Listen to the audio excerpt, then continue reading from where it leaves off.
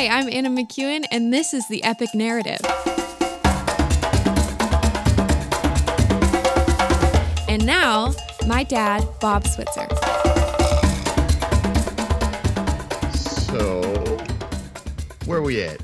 Oh, yeah, we are in chapter 15 of 2 Samuel. Now, last week, you remember, we left Absalom. He had finally got himself recognized as a prince in more than just name. He had recognition from the king. He had opportunities now in front of him as a person with authority and influence, somebody who had the ear of the king, somebody who could go in and out of the palace, somebody who could talk with people, merchants, and the merchants and the elders of various tribes and business owners and large landowners, etc. Like, he could be around. And the first phrasing of chapter 15 is that great phrase. It says, in the course of time. So over the next basically, probably the next 12 verses will take place over the next 4 years. 12 verses is going to cover 4 years. 4 years in which you have monthly festivals in which Absalom is available and around, and his family is growing. 4 years of his children growing up. 4 years of him interacting with his wife and interacting with his brothers. 4 years of being in and out of the palace. 4 years of travel, maybe to the coast and maybe to the mountains and maybe to see his maternal grandfather where he was in exile. Lots of things can happen in 4 years of time. But one of the things he did was he provided for himself a chariot and horses with 50 men to run in front of him. Now this is actually, I'm just going to go ahead and read for a little bit, and then we'll kind of backtrack because it does take place over a 4-year period of time, and I'll break it down a little bit. So it says, he would get up early and stand by the side of the road leading into the city gate. And whenever anybody came with a complaint to be placed before the king for a decision, Absalom would call out to them and say, what town are you from? And he would answer, your servant is from one of the tribes of Israel. And Absalom would say, look at your claims, they're valid and proper, but there's no representative of the king to hear you. And Absalom would add, if only I were appointed judge of the land, then everyone who had a complaint or case would come to me, and I would see that they received justice. Also, whenever anybody would approach him and bow down before him, Absalom would reach out his hand and take hold of him and kiss him. And Absalom behaved in this way toward all the Israelites who came to the king asking for justice. And so he stole the hearts of the people of Israel. This is amazing. This is an amazing 4-year plan. This is calculated. This is on purpose. This is what politics is. Not diplomacy. This is politics. Absalom is out for himself. The first thing he does is he takes advantage of the fact that he is incredibly good looking. And he starts to carve out an image. He wants an image that looks like somebody who's way more important than he really is. Now, image is important to a lot of people. I mean, it's one of the reasons why places like Walmart and Target make so much money, because they have the image of wealth without the cost of wealth. So you can walk into Walmart or Target, and mostly Target, I think, for furniture, but you can walk in and you can buy plates or furniture or electronics are kind of hard to fake, but linens, that was the other thing, linens and office supplies, that sort of stuff. You can go in and you can buy them at a discounted rate because they're not quite as good as what they look like. And they look like things that actually do cost a lot of money. And the wealthy, they have those things that cost a lot of money. But they don't shop at Walmart. They just say to their designer, hey, I'd like a nice piece of furniture over there Or, hey, I'd like some new linens. Or I'd like some pillows. Can you redo the colors in this room for me? And they're done with excellence, and they're done with fine. Everything feels really fine. It feels, soft or silky, or when you look at it, the grain of the wood is like legit. It's not just a veneer. It's not something that's glued on the top. It's not something that when you scratch it, you can fix it by putting a Sharpie marker on it.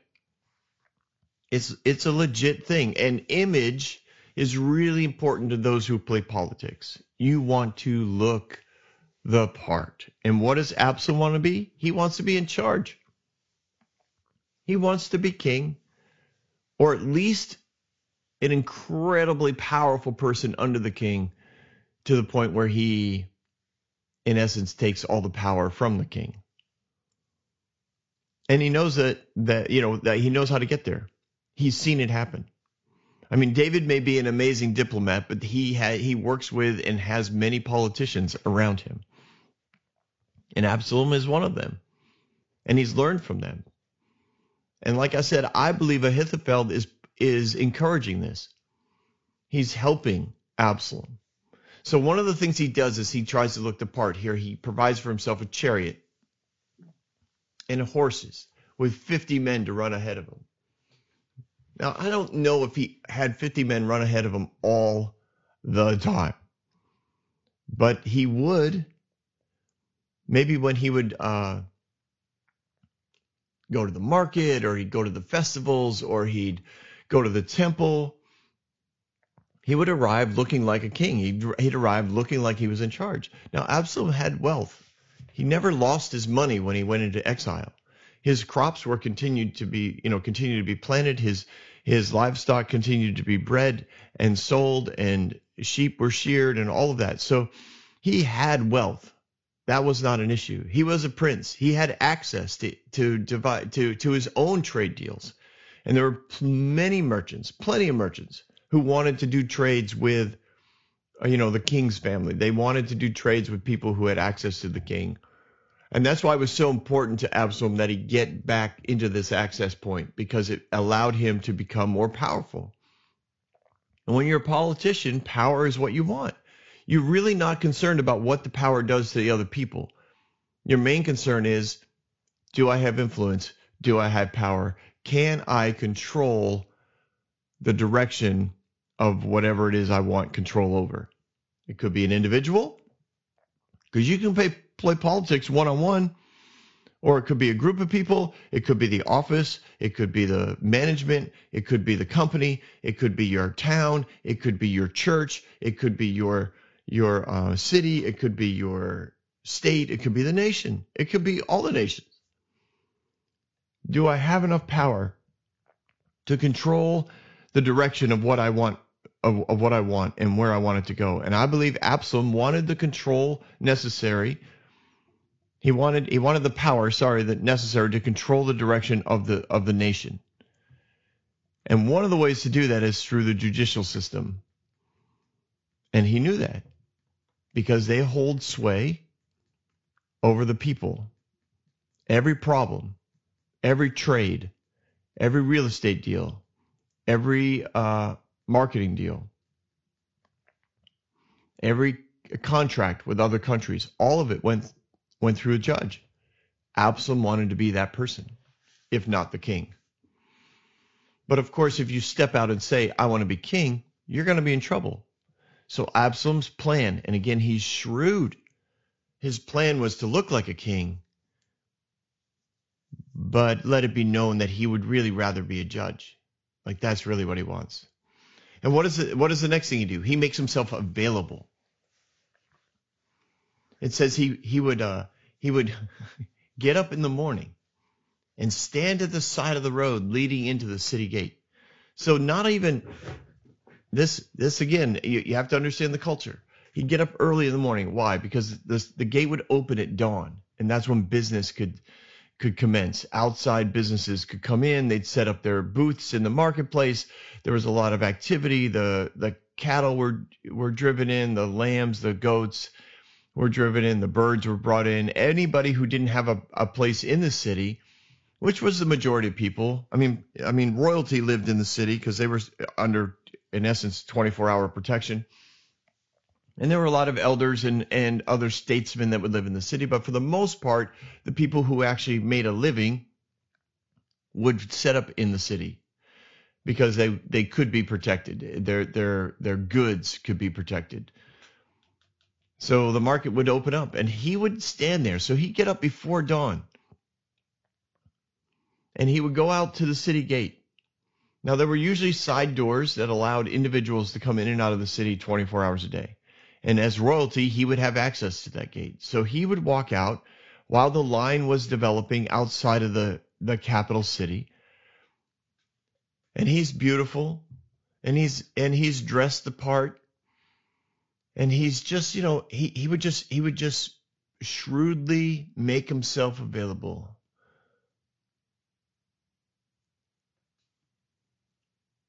I know that's a long pause. Sorry. I was reading the verses and reading my notes, and I was like, wow, Bob, you haven't said anything for like 35 seconds. I'm sorry about that. It's just that there's a lot of layers in these verses because, like I said, it takes over a 4-year period. So he would come and he would interact with the people in a very political way. He'd interact with people, and when I say political, I mean he'd be friendly, he'd be open, and he would make himself seem like he was available if given the proper position, he could make what they were going through better. So he would ask them, so where are you from? Oh, I'm from, such and such a place in Israel. I'm from one of the tribes of Israel. Wow. And I see you're here for what? Oh, I'm here because I need a decision made on a particular lawsuit or a particular land deal or a particular trade route. Oh, yeah. I don't know if you're going to get this to get in. It's my dad's really, really busy. I mean, I'm available. I'm here. I mean, let me hear what you have to say. What's the deal? What deal are you looking at? And of course, the people around them, as would be in any group would be aware of who Absalom is, and he's listening to this man's lawsuit. And seems really concerned, and he's reading the paperwork, and he's like, wow, yeah, no, you have a really good case here. You have a really good case. I definitely, if I had, I'm just saying, if I had a position where I could actually make this decision, I would definitely rule in your favor. It's very clear by your paperwork and your sincerity. I can tell you're telling me the truth. I'm a very good judge of character, and you, sir, are of excellent character. And this deal should definitely go in your favor. But who knows? My dad is probably not going to listen to you. You're going to be stuck with whatever this deal is. And I, as available as I am, you'd think he'd use me, but he evidently doesn't see what I have to say is very valuable because here I am, just doing nothing. But hey, it was great meeting you. And then, of course, others in the line would be like, oh, Absalom, look at mine. Can you look over mine? Do you think this is a good deal? What do you think? Well, I don't mind. Yeah, I don't mind looking. I'm just out for a walk, really. But yeah, I'll look at it. Sure. Let me see it. And they'd bring it out, and he would spend the mornings, what we would call like schmoozing people. Everybody had a good deal. Everybody had the right stuff, and everyone, he would have ruled in everyone's favor. There was no bad guy except for the people that weren't there. Whoever the bad guy was to the person was absolutely Absalom would say, yeah, no, this is not right. Your family should not have written you out of the will. No. I would definitely give you the property. You have every right to that property. You're the third born son of your father's sixth wife. So absolutely, you deserve everything, just like the firstborn son. I don't understand what that problem is. I would rule in your favor, but I don't have any authority. And this would go on. And he would say, look, your claims are valid and proper, but there's no representative of the king to hear you. I mean, I would love to be that representative. I would, if only I was the judge. Like, I would take care of this right here. I mean, I'm out here first thing in the morning. I work hard. I make myself available.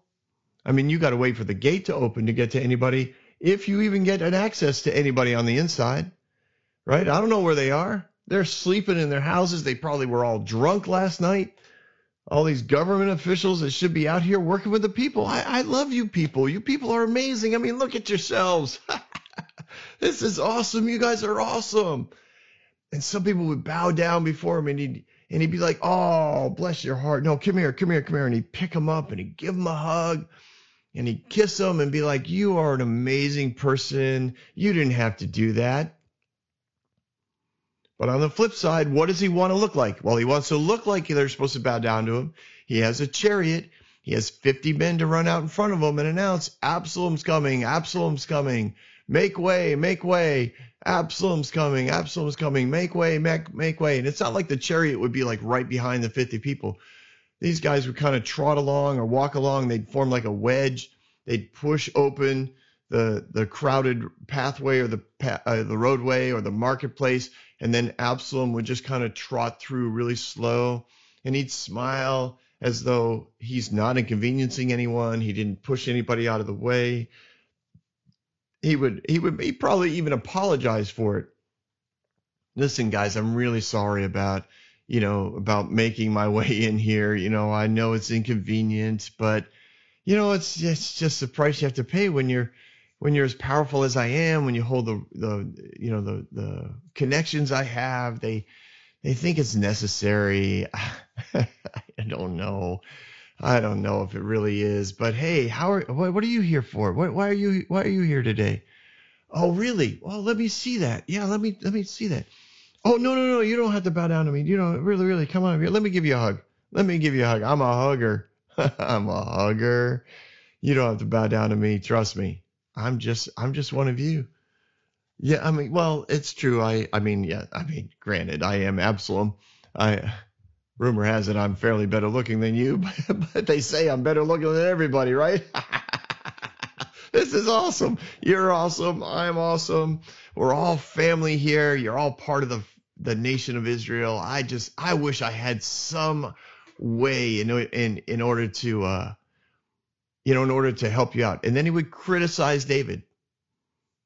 He would say, if only I were appointed judge, for there's no one that can hear you. There's no representative from the king. See, that's criticism of the king. Criticism of his father. You see, if he was being diplomatic, if he was being part of the team, he would have found a way to go to David and say, listen, there's a real need for more judges here in the city. People come every day and aren't able to be seen because there's such a long line at the gate for deals to be done and for business to be enacted and for judgments to be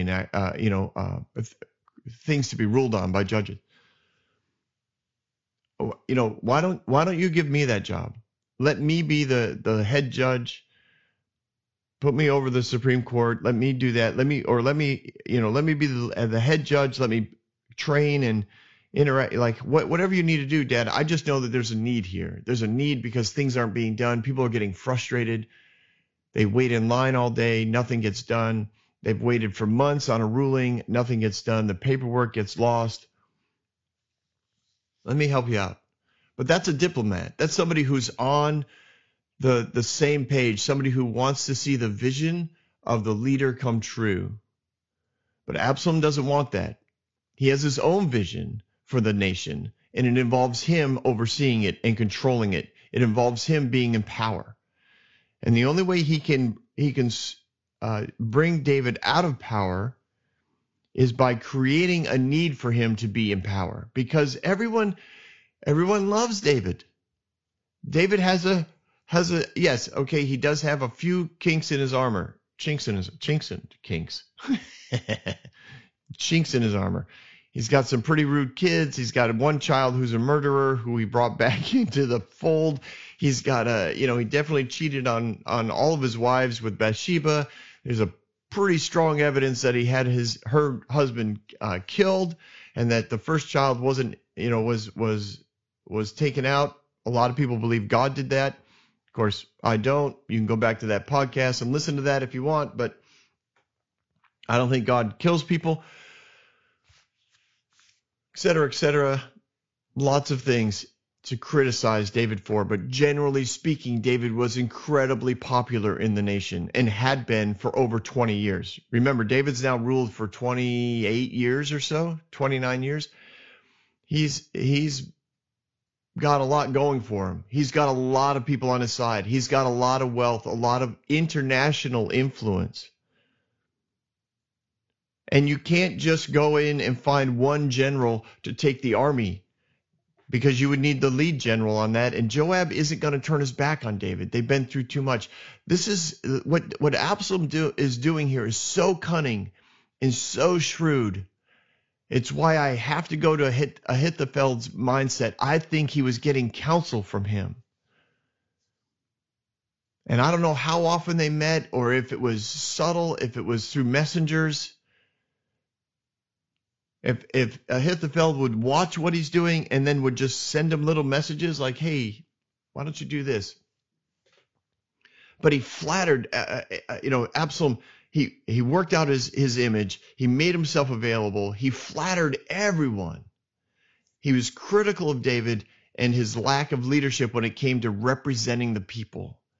He's like, there's no one here. There's no representative to meet you.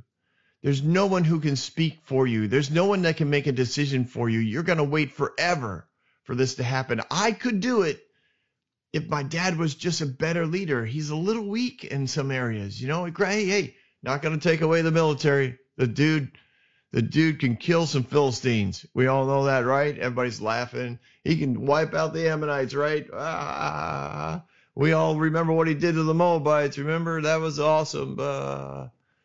But, sometimes guys are, you just get in over your head. I mean, he just oversees everything. I mean, everything. He's so egotistical, and I don't know. I just think he should delegate. I could be available. I could do this. I mean, I'd rule in your favor. I'd rule in your favor. I'd rule in your. I mean, you guys are all awesome people, honest, hardworking, run of the mill, everyday people, and I like you. I mean, honestly, does Absalom not sound like a politician? Is every politician, regardless of what party you're from, sound like that? Where they walk in and they say, if I'm elected, everyone's right, no one's wrong. Everyone gets everything for free. No one has to pay any taxes, except for the really bad people who make all the money. They're going to pay for everything because they can. And once we take away all their money, then nobody has any money. So let's not think about the future. Let me just fix you now. I'll give everything away. Trust me, trust me, trust me. If only I was leader, if only I was elected, if only I was in charge. And like I said, I've seen this happen even in churches. Unfortunately I was in the youth pastorate in a variety of churches. Why were you in a variety of churches, Bob? Well, because my theology kept shifting. I kept deconstructing my belief system and reconstructing it. And actually, the more I did that, the gooder God got. And now I'm here where I'm at now, theologically, where, it's all about the king and the kingdom, and the king is Jesus, and the king has always been Jesus, and he's always looked like Jesus. And that's the king. That's the Father. The Father is Jesus. Holy Spirit is Jesus. Everybody, the whole Trinity, if you want to call them, they all look like Jesus. And I know that it's upsetting for some people because they want Jesus to be angry, and they pick up that one incident in the temple. And again, this is so core to me. But there is nothing in the context of that verse, of those verses, that would indicate that Jesus was angry to anybody in that context. The only ones that made him angry were future scholars who needed an angry God so they could manipulate people's behavior. And I don't fault their motive. I know they wanted the behavior to be good. They were trying their best to represent God on this earth, but we missed the mark when it came to this. And we missed it corporately. It's a big miss to make God angry and a killer. And I'll probably get some emails on that one, because trust me, I hint at it on Facebook, and there's people who are like, Bob, do your research. Bob, you should look up the meaning of this word. And it's like, oh, I have. And I'll do more. I'm not going to stop. I don't ever claim to have fully arrived. I will continue to do research. Honestly, Mr. Engineer in my head, how in the world did I run down this road? Get me back to Absalom. Oh, politics. Yeah, I've seen it happen in churches. I've been in youth ministry a long time. And I saw a lot of youth pastors play politics to either take over a church or push themselves into a senior pastorate somewhere else. Like they start to push back against the leadership of the elders or the leadership of the pastor. And they make it clear to the students' parents, I could do better. Oh, I know I could do better. And like if they would just put me in charge of this, I know I could do better. I know I could. And they look for more power, more opportunities within the church structure. And eventually they want to, oversee so many things that there's no way the church could operate without them. And then they look for that key moment. And that's what Absalom is starting to look for. After about 3 years, he's starting to look for a key moment where he can make his move for final authority.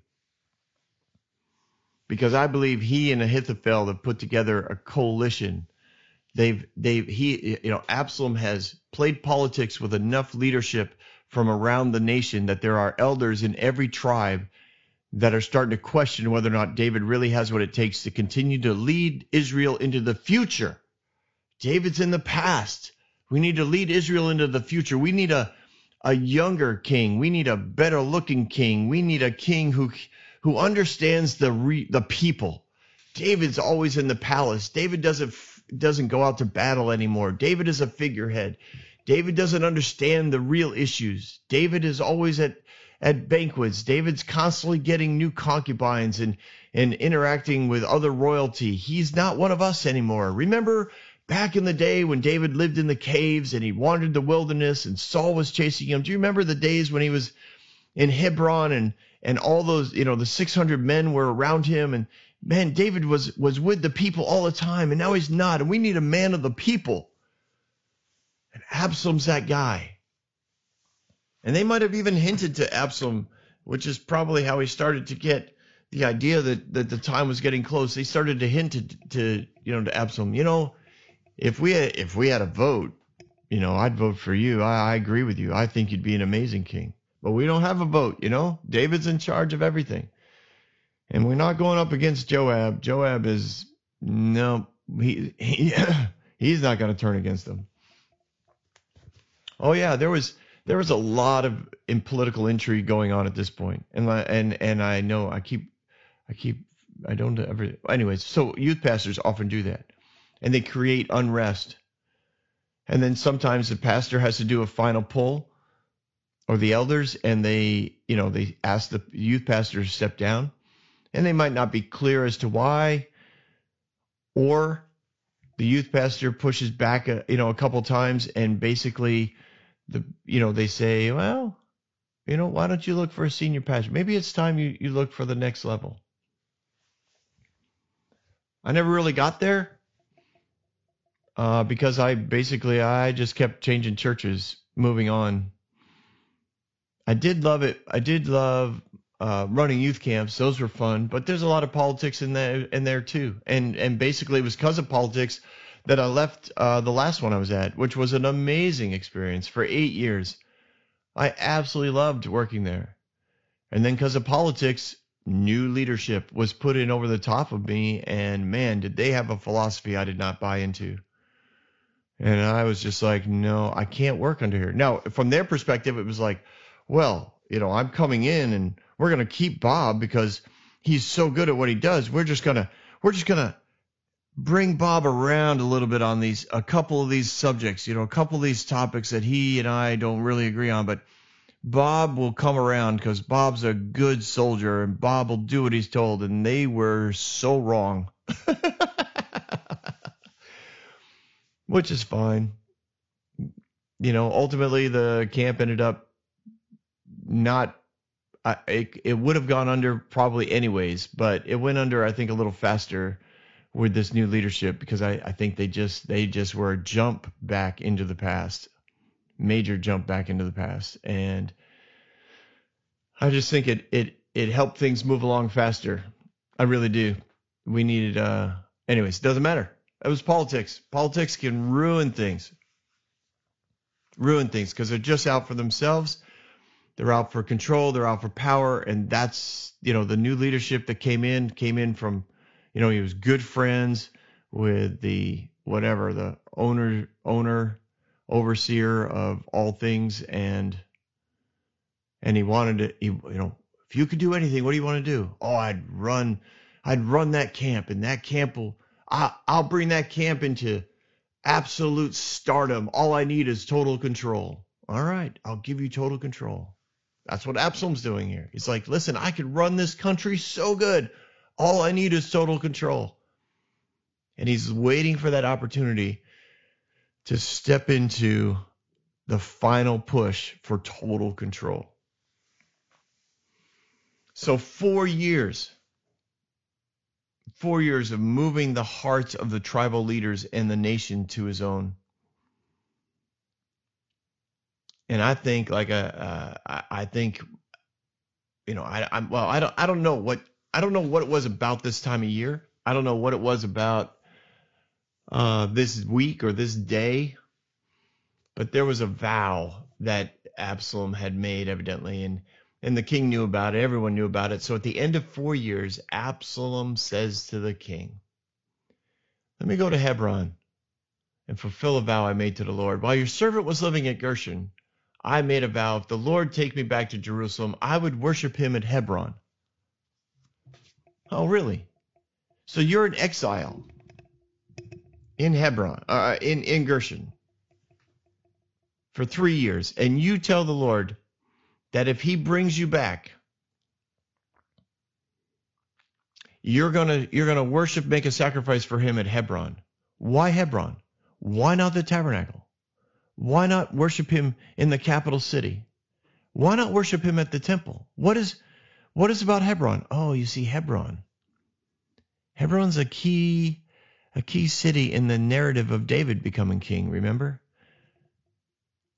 It kind of has the mini palace.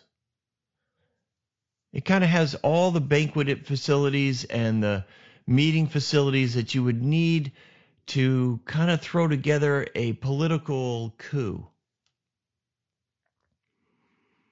And I love the fact that you bring God into this.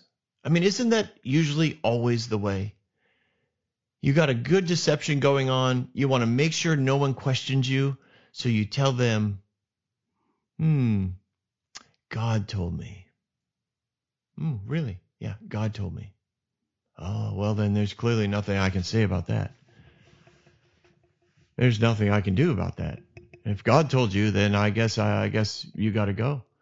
So he goes to David and he says, hey, Dad, it's been 4 years since I became back into power.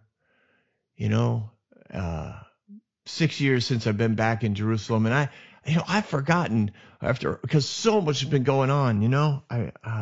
But I made this promise to God back when I was in exile.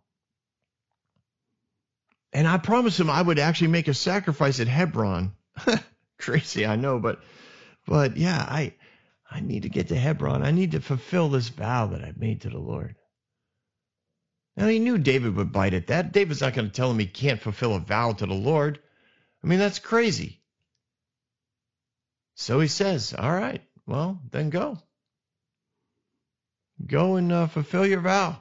God bless you. Go in peace, he says. No worries. No extra security. You just go and do what you need to do because you're awesome. You're my son. I'm so glad to have you back. And I've heard great things about you down at the gate. You know, people love you. The people love you, Absalom. And I don't blame them. You're a great guy. You have a way with people, you know. You are good looking. Your family's amazing. Your sons are great. Man, I love that chariot of yours. That's a sweet looking ride. Yeah. Go to Hebron. Go in peace. Have a great time. So he sends secret messengers throughout the tribes that says, as soon as you hear the trumpets, then say Absalom is king in Hebron. So he sends out there's signals around the nation. And what this means is basically the larger villages / cities around the nation would all have trumpeters. And he sends out messengers to the elders, to the leaders that are part of his conspiracy. And he says, when you hear the trumpets, then make the announcement that I am now king in Hebron. I've set myself up in the capital city of my father before he took Jerusalem. I'm now king. That'll be your signal. So he's already got multiple messengers. Realize the logistics of this. He has multiple messengers that go out and say, as soon as you hear the sound of the trumpets, announce to everyone that Absalom is now king in Hebron. Which means he also has a second round of messengers that are going to go tell the trumpeters to trumpet when this whole thing takes place. Because you don't just walk down to Hebron in 20 minutes.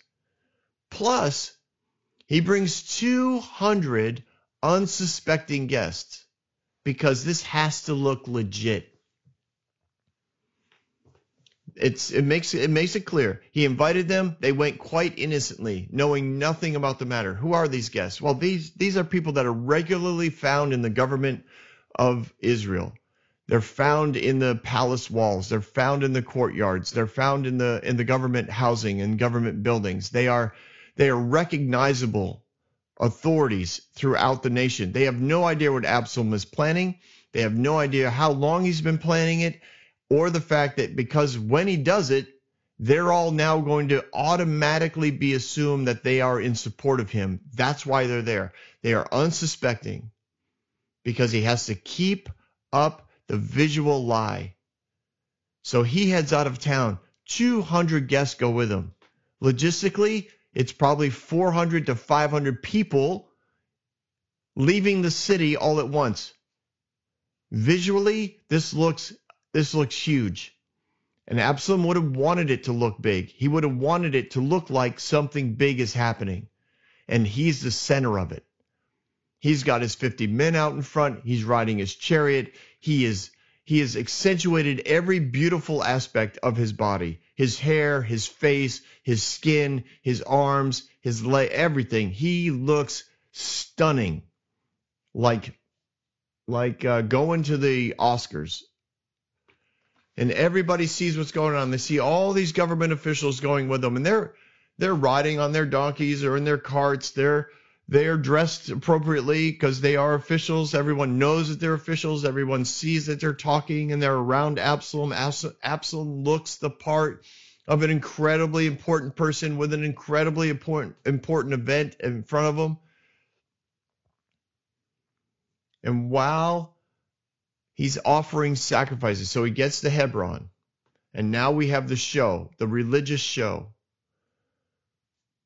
He sends out another secret messenger. He sends out for Ahithophel, David's counselor, who is now in his hometown of Gilgal. Starts with a G.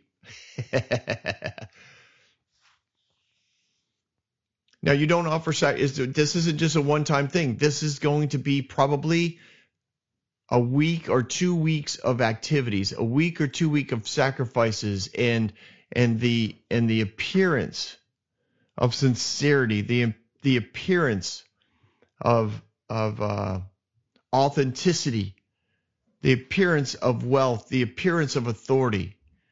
No one's suspecting that he's setting himself up to push David out of power. And he sends a message to Ahithophel. He's like, it's going to happen. It's gaining strength. More people are coming because they're drawn in by what's happening. You know, the 200 officials are telling their friends, sending messages, you should come here. Like, this is a big deal. Like, Absalom's throwing a big party. You should be here. Now, Absalom came, and by showing up, he, of course, lends a spiritual and governmental weight to what's going on here that is almost like it couldn't have gotten any more important than if David had actually showed up. When Ahithophel showed up, it really got weighty. Like what do they call it? Gravitas. The gravitas of what's going on became amazing. And of course, Ahithophel doesn't show up alone. Tribal leaders were showing up. Meetings were taking place when the sacrifices weren't being made. They're sending representatives back home to tell them what's going on, that Ahithophel is here, so-and-so is here, this government official's here, this ambassador just showed up, this emissary just showed up, several large merchant people showed up. There's more and more food being served. There's more and more wine being served. We're all staying at the old palace. And Absalom and Ahithophel could see what's happening. They could see it gaining momentum. They could see the growth in the attendance, the growth in the numbers of officials and people with titles and people with power, people with money, people with authority. They're just gaining this. Like this is momentum.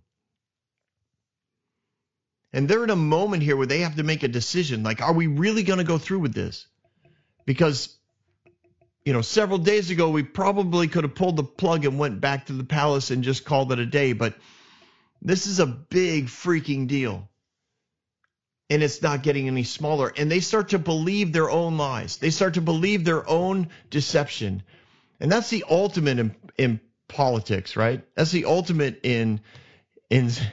that's the ultimate in self-deception, is when you deceive yourself. Wow, Bob, that was so insightful. Oh, yeah. You should have your own podcast. I do have my own podcast because I'm so insightful.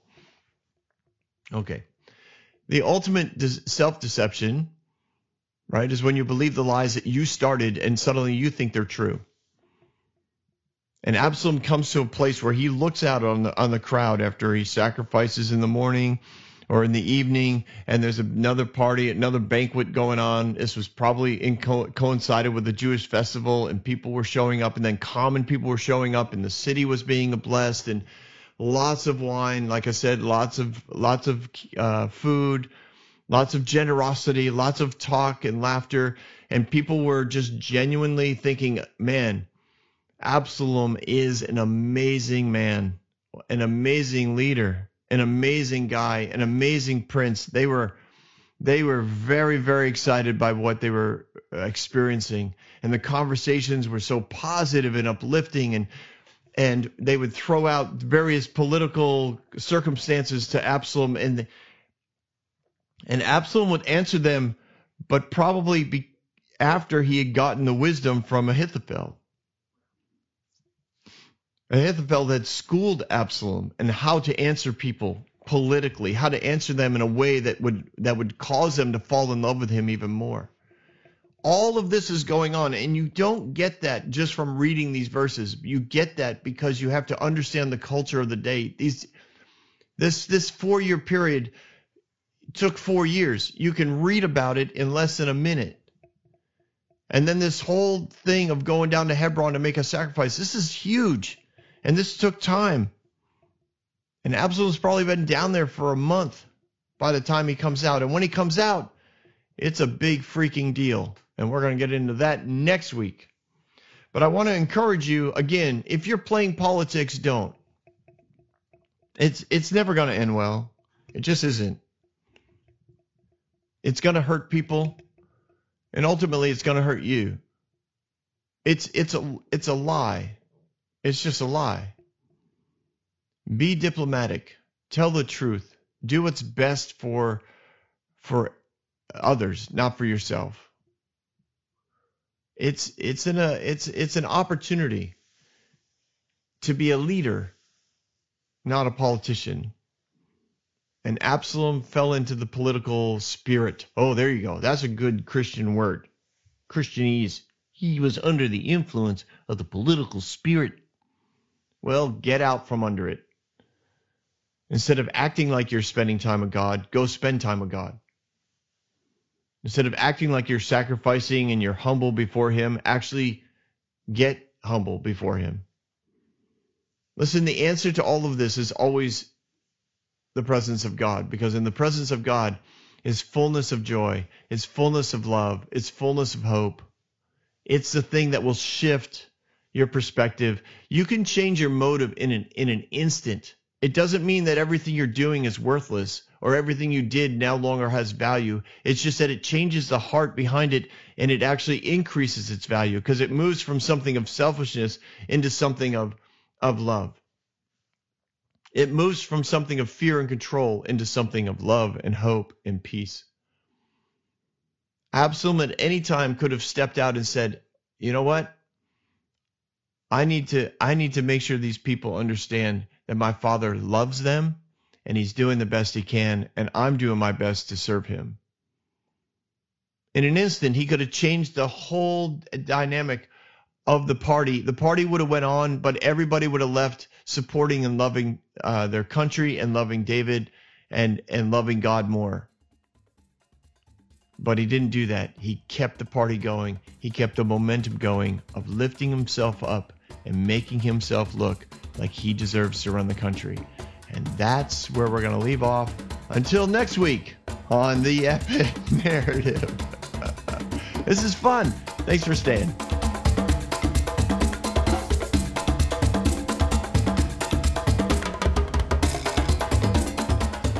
Hey everyone, thanks for listening. If you like what you heard, you can subscribe to this podcast on any platform you use.